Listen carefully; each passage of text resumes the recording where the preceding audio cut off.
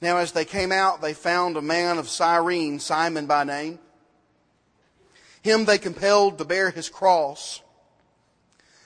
And when they had come to a place called Golgotha, they said, that is to say, place of a skull, they gave him sour wine mingled with gall to drink. But when he had tasted it, he would not drink. Then they crucified him and divided his garments, casting lots that it might be fulfilled, which was spoken by the prophet, they divided my garments among them, and for my clothing they cast lots. And sitting down, they kept watch over him there. And they put up over his head the accusation written against him, "This is Jesus, the King of the Jews." With him they also crucified two robbers, one on his right, the other on his left. So the scriptures were fulfilled, which says, "And he was numbered with the transgressors." And those who passed by blasphemed him, wagging their heads and saying, "Aha, you who destroy the temple and build it in 3 days, save yourself and come down from the cross." Likewise, the chief priests also, mocking among themselves with the scribes, said, "He saved others, himself he cannot save. Let the Christ, the King of Israel, descend now from the cross, that we may see and believe." Even those who were crucified with him reviled him. Now it was about the 6th hour,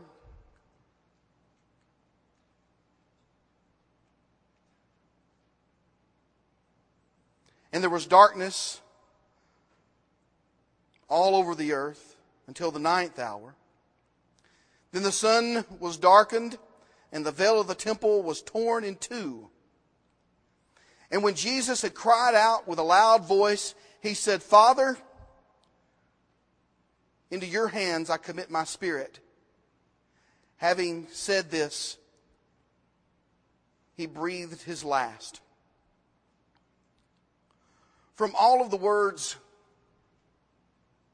I have just read, we will study today a word that will make you choose a side. It's not going to be this side versus that side. It's not going to be Pittsburgh Steelers versus the Green Bay Packers. I'm not going to make you choose. But I'm going to make you choose a side. And the word that we talk about today, you've got to make a choice. You've got to. You will know what side you're on when you leave here today. The death of Jesus is the most famous death in all of history. Jesus was nailed to a cross. The word cross is tonight's word study. The cross means so much to us as Christians. Tonight's word study will understand the doctrine surrounding the word cross. And we'll examine what really happened the day that Jesus died on the cross. As we study the word cross, we'll understand why the cross is the most famous synecdoche of all time. A synecdoche is a figure of speech where one thing stands for many things. And if I say the word cross to you, that's all I have to say for you to understand the death and the pain and the struggle and the torment, all the things that encompass the word cross. All these things come rushing to your mind when I say the word cross. The New Testament uses the word skillfully, and we understand that when it's used for the totality of what Jesus went through when He died for you and me. The cross was an instrument of death. To be hung upon a cross was to die painfully, was to die humiliatingly. In my research of what a cross was and how it was used, I found that the original Greek word of stauros denoted primarily an upright stake that one would be nailed to. An upright pole just drove into the ground. But during the time of Christ, the word stauros could have been used for any type of crucifixion. The stake could have been used to impale. It could have been used to nail the victim to, as you see in one of the pictures. The victim could have been affixed to a tree or nailed in the traditional upright pole and crossbeam configuration. We know only a little about the cross that Jesus was nailed to. We know that his hands and his feet were nailed. We read that from the scriptures and from the accounts of Jesus' crucifixion. The X shape, as you see in one of the pictures here, the X shape is rejected.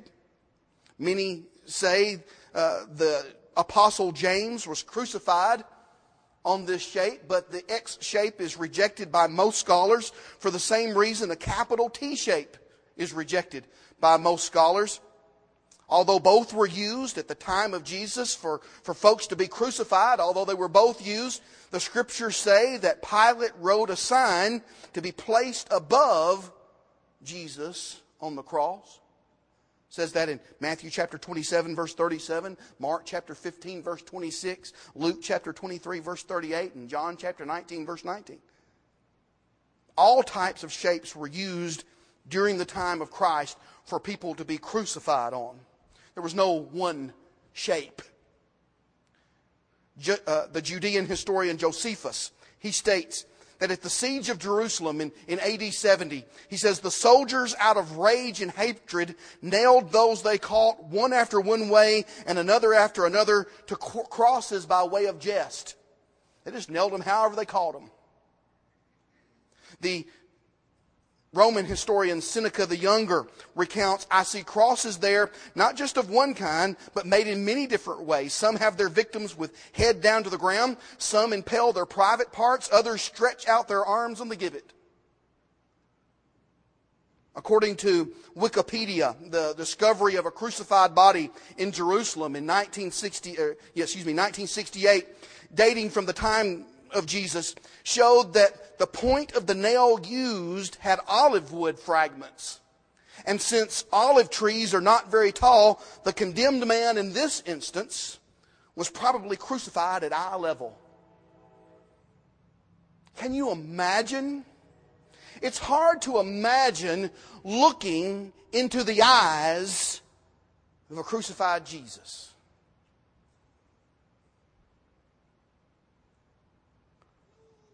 In some cases, the condemned was forced to carry the crossbeam on his shoulders to the place of execution. A whole cross could weigh over 300 pounds, the scholars said, but the crossbeam would only weigh 75 to 125 pounds. The Roman historian Tacitus, he records that the city of Rome had a specific place for carrying out executions, he said, situated out the Esquiline Gate in Rome. It had a specific area reserved for executions of slaves by crucifixion. Upright posts were permanently fixed into the ground. And those to be executed would carry the beam to these upright posts. And after they were nailed, then affixed to the crosses. The most widely accepted shape, of course, is the T shape. To many in the world, this is the symbol for Christianity. Yet many Christians find the cross a strange symbol to use and reject all symbols. To some, it is strange to wear an instrument of torture around your neck, much like wearing an electric chair. Could you see any of us wearing an electric chair around our neck, a symbol of one? To many Christians, any symbol is a form of idolatry because there's no biblical support for using a cross for a symbol, or using any symbol for that matter. According to Vine's New Testament dictionary, the T-shaped symbol is a throwback to the pagan symbol for the god Tammuz. And it says, he writes, in order to increase the prestige of the apostate ecclesiastical system, pagans were received into the church apart from regeneration by faith and were permitted largely to retain their pagan signs and symbols. What he's saying there is, these pagans, they wanted them in the church, so they just let them come into the church however. And they brought their pagan symbols with them. Side note, let me chase a rabbit. It's happening in the church today too. Those outside our fellowship, many in our fellowship are letting them come in, whatever baptism they've been baptized with. Whatever you believe, just come on in. And we'll make you a part of our fellowship. We'll call you brother. It happens today. Oh, but what a brutal death. What a brutal death the cross was. Brother Tom Moore writes this: Why should such a hideous instrument of shame be transformed into an object of glory by the early Christians? Do men today honor the hangman's noose or the electric chair? Does anyone wear these emblems as an item of adornment? Hardly. It was because the cross ceased to be an embarrassment in the light of the resurrection. Had Jesus remained dead, the cross would have ever been an object of infamy. The cross then becomes a silent witness, an apologetic for the authenticity of Christianity. Such a brutal death. Just such a brutal death that we wear around our necks and we put them on our walls. Barbaric. Brother Charles Hodge said this: no word in the English language is more meaningful than the cross. It is a lifelong study for all Christians. Crucifixion stripped people of human dignity. In public view, a man was left naked, helpless, and open to abuse. The word excruciating literally means out of the cross.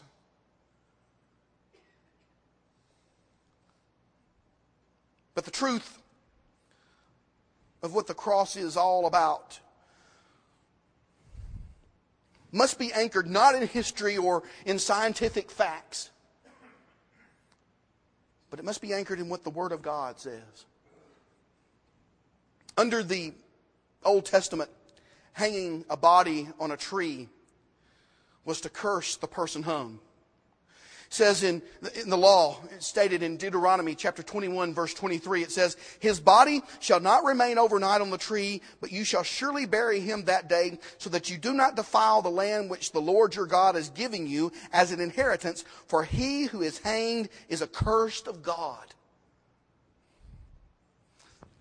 And yet the New Testament designates the cross of Christ as a tree in numerous places. It says in Acts chapter 5, verse 30, the God of our fathers raised up Jesus, whom you murdered by hanging on a tree. Acts chapter 10, verse 39, and we are witnesses of all things which he did both in the land of the Jews and in Jerusalem, whom they killed by hanging on a tree.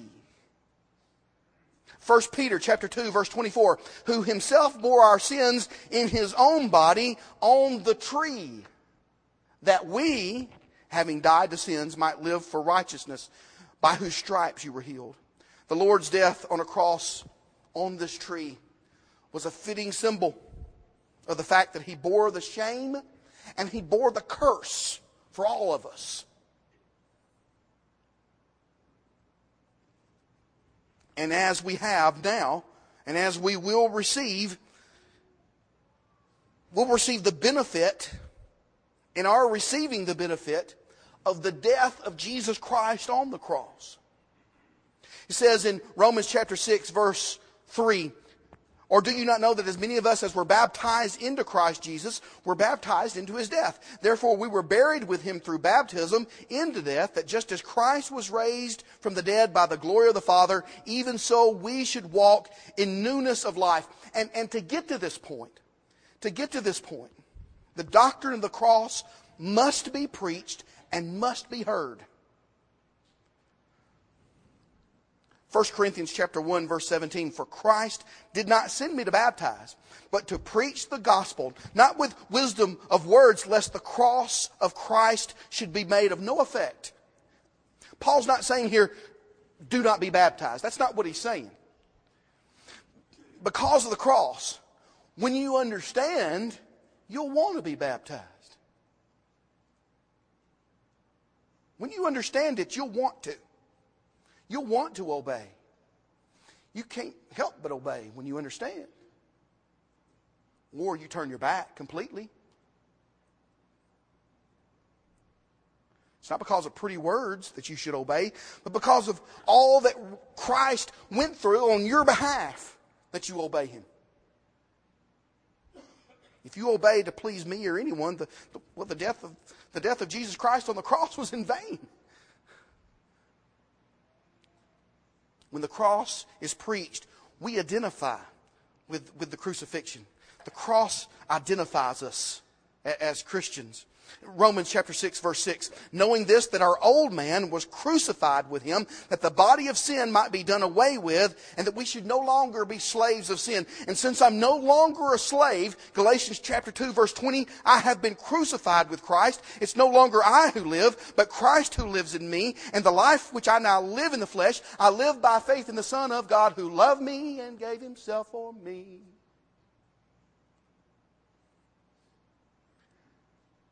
The wonderful grace of God means that righteousness comes from the cross. Christ did not die in vain. When we obey the gospel and identify with the cross of Christ, we are now reconciled to God. The cross reconciles us. What separated us? Well, sin. Sin separates us from God. God cannot have sin in his presence. Jesus broke down barriers. He broke down barriers between God and man. He broke down barriers between Jew and Gentile. It says in Ephesians chapter 2, verse 16, and that he might reconcile them both to God in one body through the cross, thereby putting to death the enmity. And having heard the gospel, identifying with the cross of Christ, having done that, and having been reconciled to God, because of the cross, we now have peace. The cross means peace for each and every one of us. Colossians chapter 1, verse 19. For it pleased the Father that in him all the fullness should dwell, and by him to reconcile all things to himself by him, whether things on earth or things in heaven, having made peace through the blood of his cross. And you, who once were alienated and enemies in your mind by wicked works, yet now he has reconciled in the body of his flesh through death to present you holy and blameless and above reproach in his sight. We can now come into the presence of God. We live differently than other people. Or we should.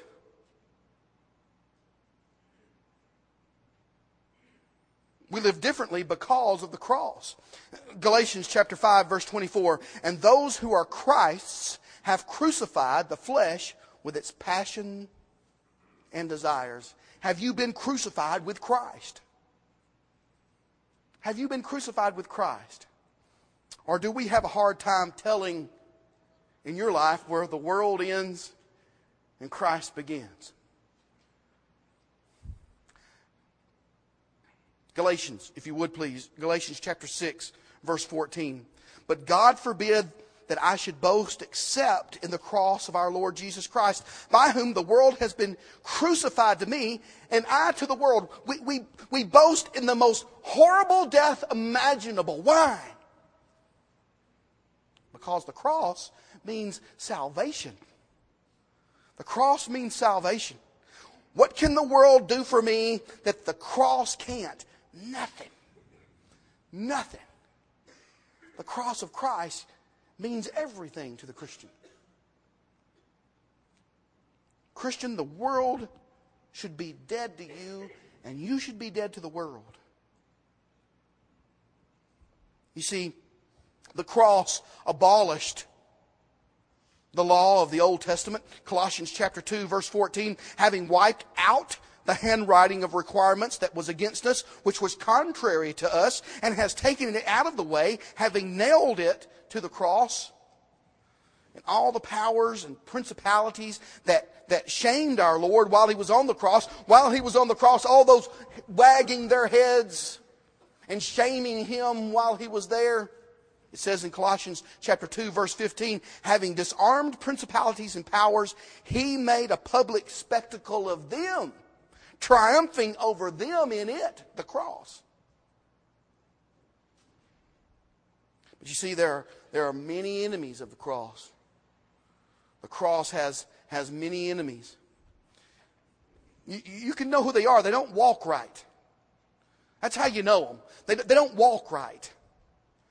It says in Philippians chapter 3, verse 17, brethren, join in following my example and note those who so walk as you have us for a pattern. For many walk, of whom I have told you often, and now tell you even weeping, that they are enemies of the cross of Christ. The Hebrew writer explains these enemies by using a negative form of the word cross. You know, a lot of times in the Greek word we have the word stauros for cross, where you put an A on the front of that and it makes it negative.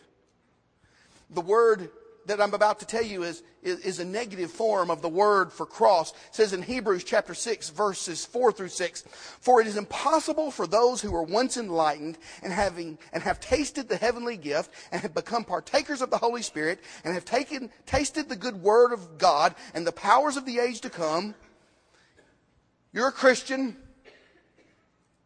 You're a Christian. It's impossible, once you've been enlightened, it's impossible, since you've become a Christian, that if you fall away, to renew them again to repentance, since they crucify again for themselves the Son of God and put Him to open shame. Crucify again. It's that negative form of the word for cross. We must not get into a rut and not ask forgiveness of God when we as Christians sin.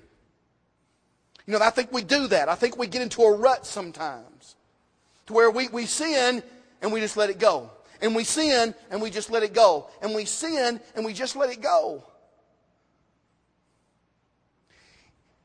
If you continue to do that, you might as well drive a stake in the ground and crucify Him once again. But God is faithful and just. If we confess our sins, 1 John chapter 1, verse 9, He's faithful and just to forgive us our sins and to cleanse us. He's faithful if we confess our sins to Him. Charles Hodge, again, he says, what does Christianity have that other religions do not and cannot have? Jesus Christ and His cross. God cannot and will not save man apart from Christ and His cross. He says again, Hodge writes, there is no cheap grace. Grace does not overlook, evade, forget, or repeal God's truth, wrath, or punishment. Grace absorbs the price, absorbs the penalty, and absorbs the punishment for sin. Listen to this, every impenitent sinner and every sin is punished, either in Christ or in hell. You get what he's saying there? You're a sinner. You're a sinner, and your sins are going to be paid for either by Jesus Christ and His cross or in hell.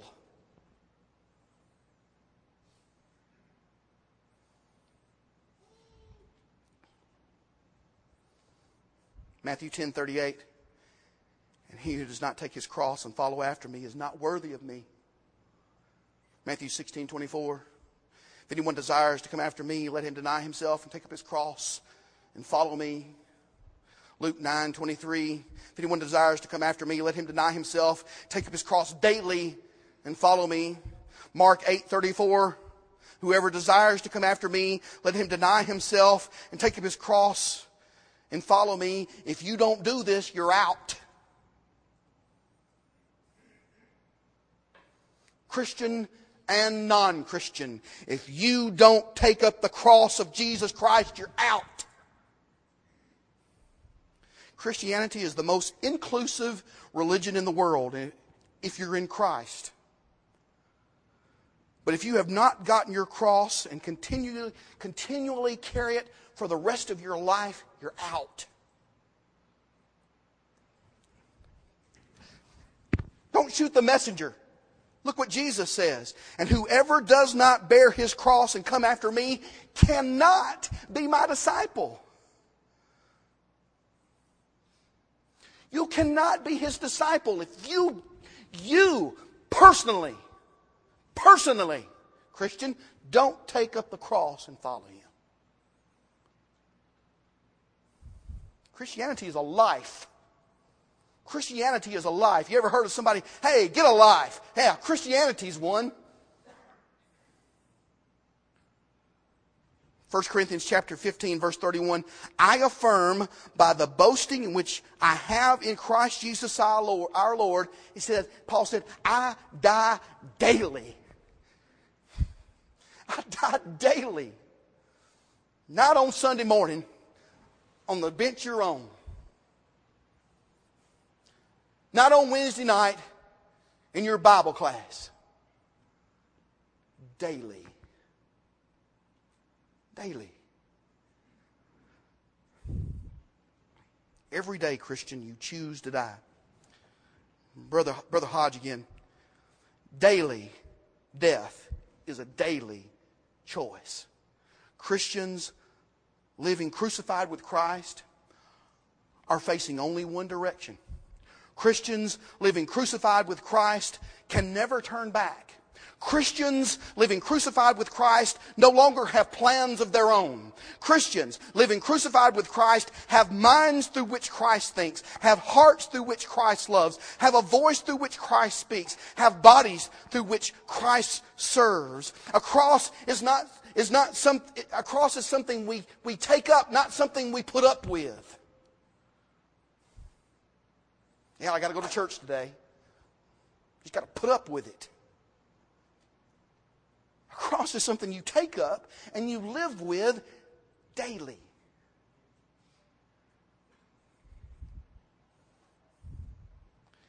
Christian, you're not a victim. You are in control of your daily cross carrying. You're not a victim. It's not something that happens to you. It's something that you take up and you carry. Look back at Galatians. It's on the screen. But look back at Galatians chapter 2, verse 20. But I want to go to the next verse, verse 21. It says, I have been crucified with Christ. It's no longer I who live, but Christ lives in me. And the life which I now live in the flesh, I live by faith in the Son of God who loved me and gave himself for me. I do not set aside the grace of God, for if righteousness comes through the law, then Christ died in vain. Never forget the grace of God. The free gift of God. You can't earn it. You can't buy it. It's given. It's given on condition. Cross cost Jesus his life, and it will cost you your life too.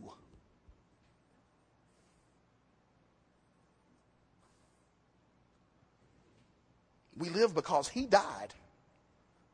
It's the only reason we live. And it's the only reason we'll live for eternity. Because he died on the cross. Now we could go into nail placement. The research I've read this week has been very interesting.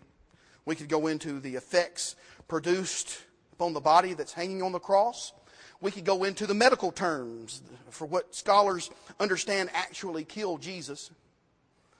But none of that will really help you as much as knowing what really happened the day that Jesus was nailed to the cross. This is one of my favorite paintings. It's by Tissot. And the title of the painting is Jesus' View from the Cross.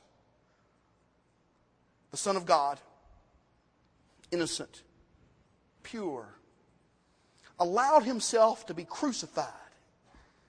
Why? Why?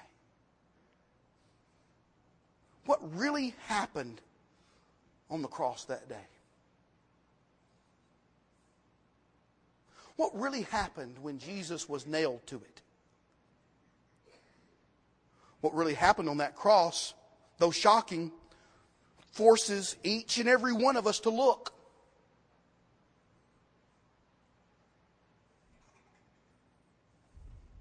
You want to know what really happened on the cross that day? I mean, do you really want to know what happened on the cross the day Jesus died? Really know?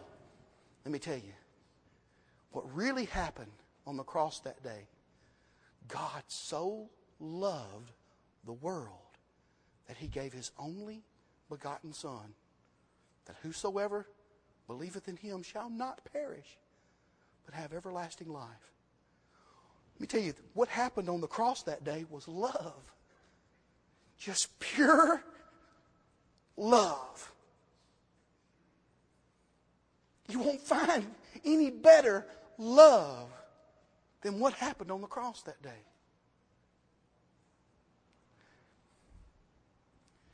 Romans chapter 5 verse 8, God demonstrated His own love toward us, that while we were still sinners, Christ died.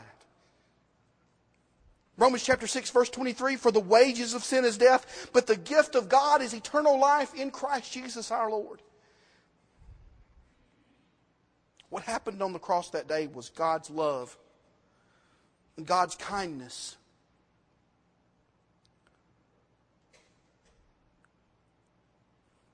Turn over in your Bibles, if you would, to Titus chapter 3. Titus chapter 3. Beginning with verse 4.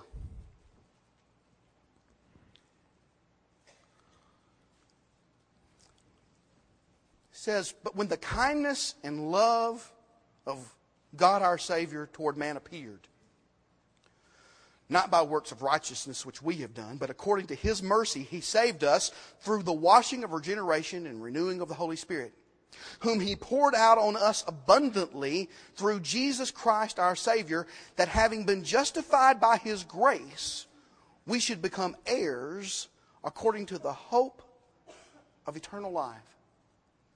Even when today the gospel is preached, those of us who obey, we identify with the cross. On the cross that day, the Old Testament with its ordinances against us was nailed to the cross, and we are reconciled to God. We have peace with God. Now if you would turn to Philippians chapter 2 verse 5. Philippians chapter 2 verse 5.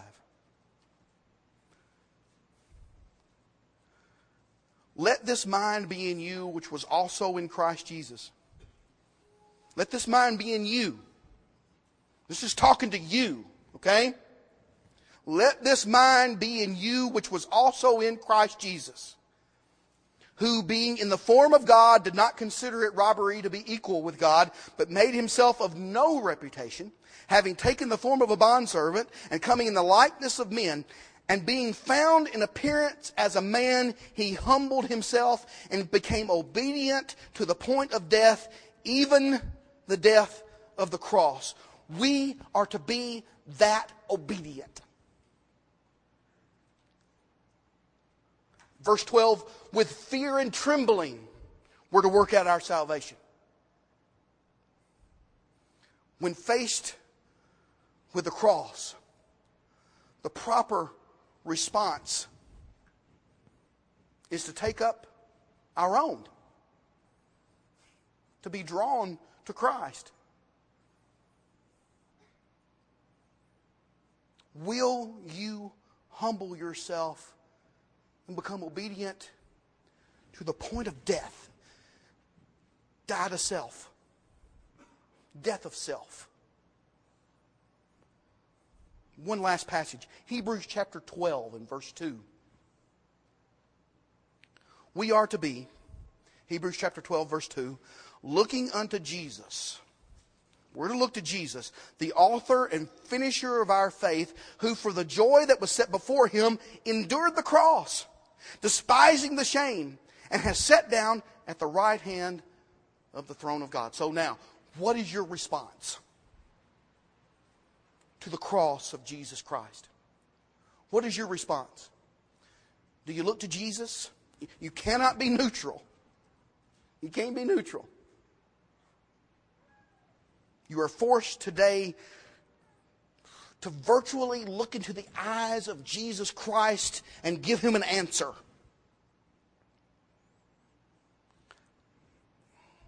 I will take up my cross, or I won't take up my cross. I will, or I won't. Now, we've read how Jesus responded when he was faced with the same decision. He was faced with the decision to take up his cross or not take up his cross. Remember, we sang the song, he could have called 10,000 angels. He could have. When Jesus was faced with this decision, what he did is he took up his cross. What will you do? Will you humble yourself and become obedient to the point of death? How will you respond? What will you decide?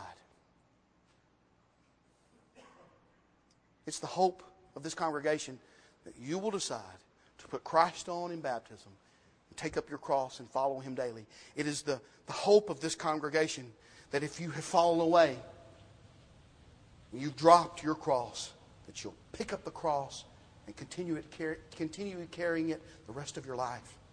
Because it's a lifelong, daily decision.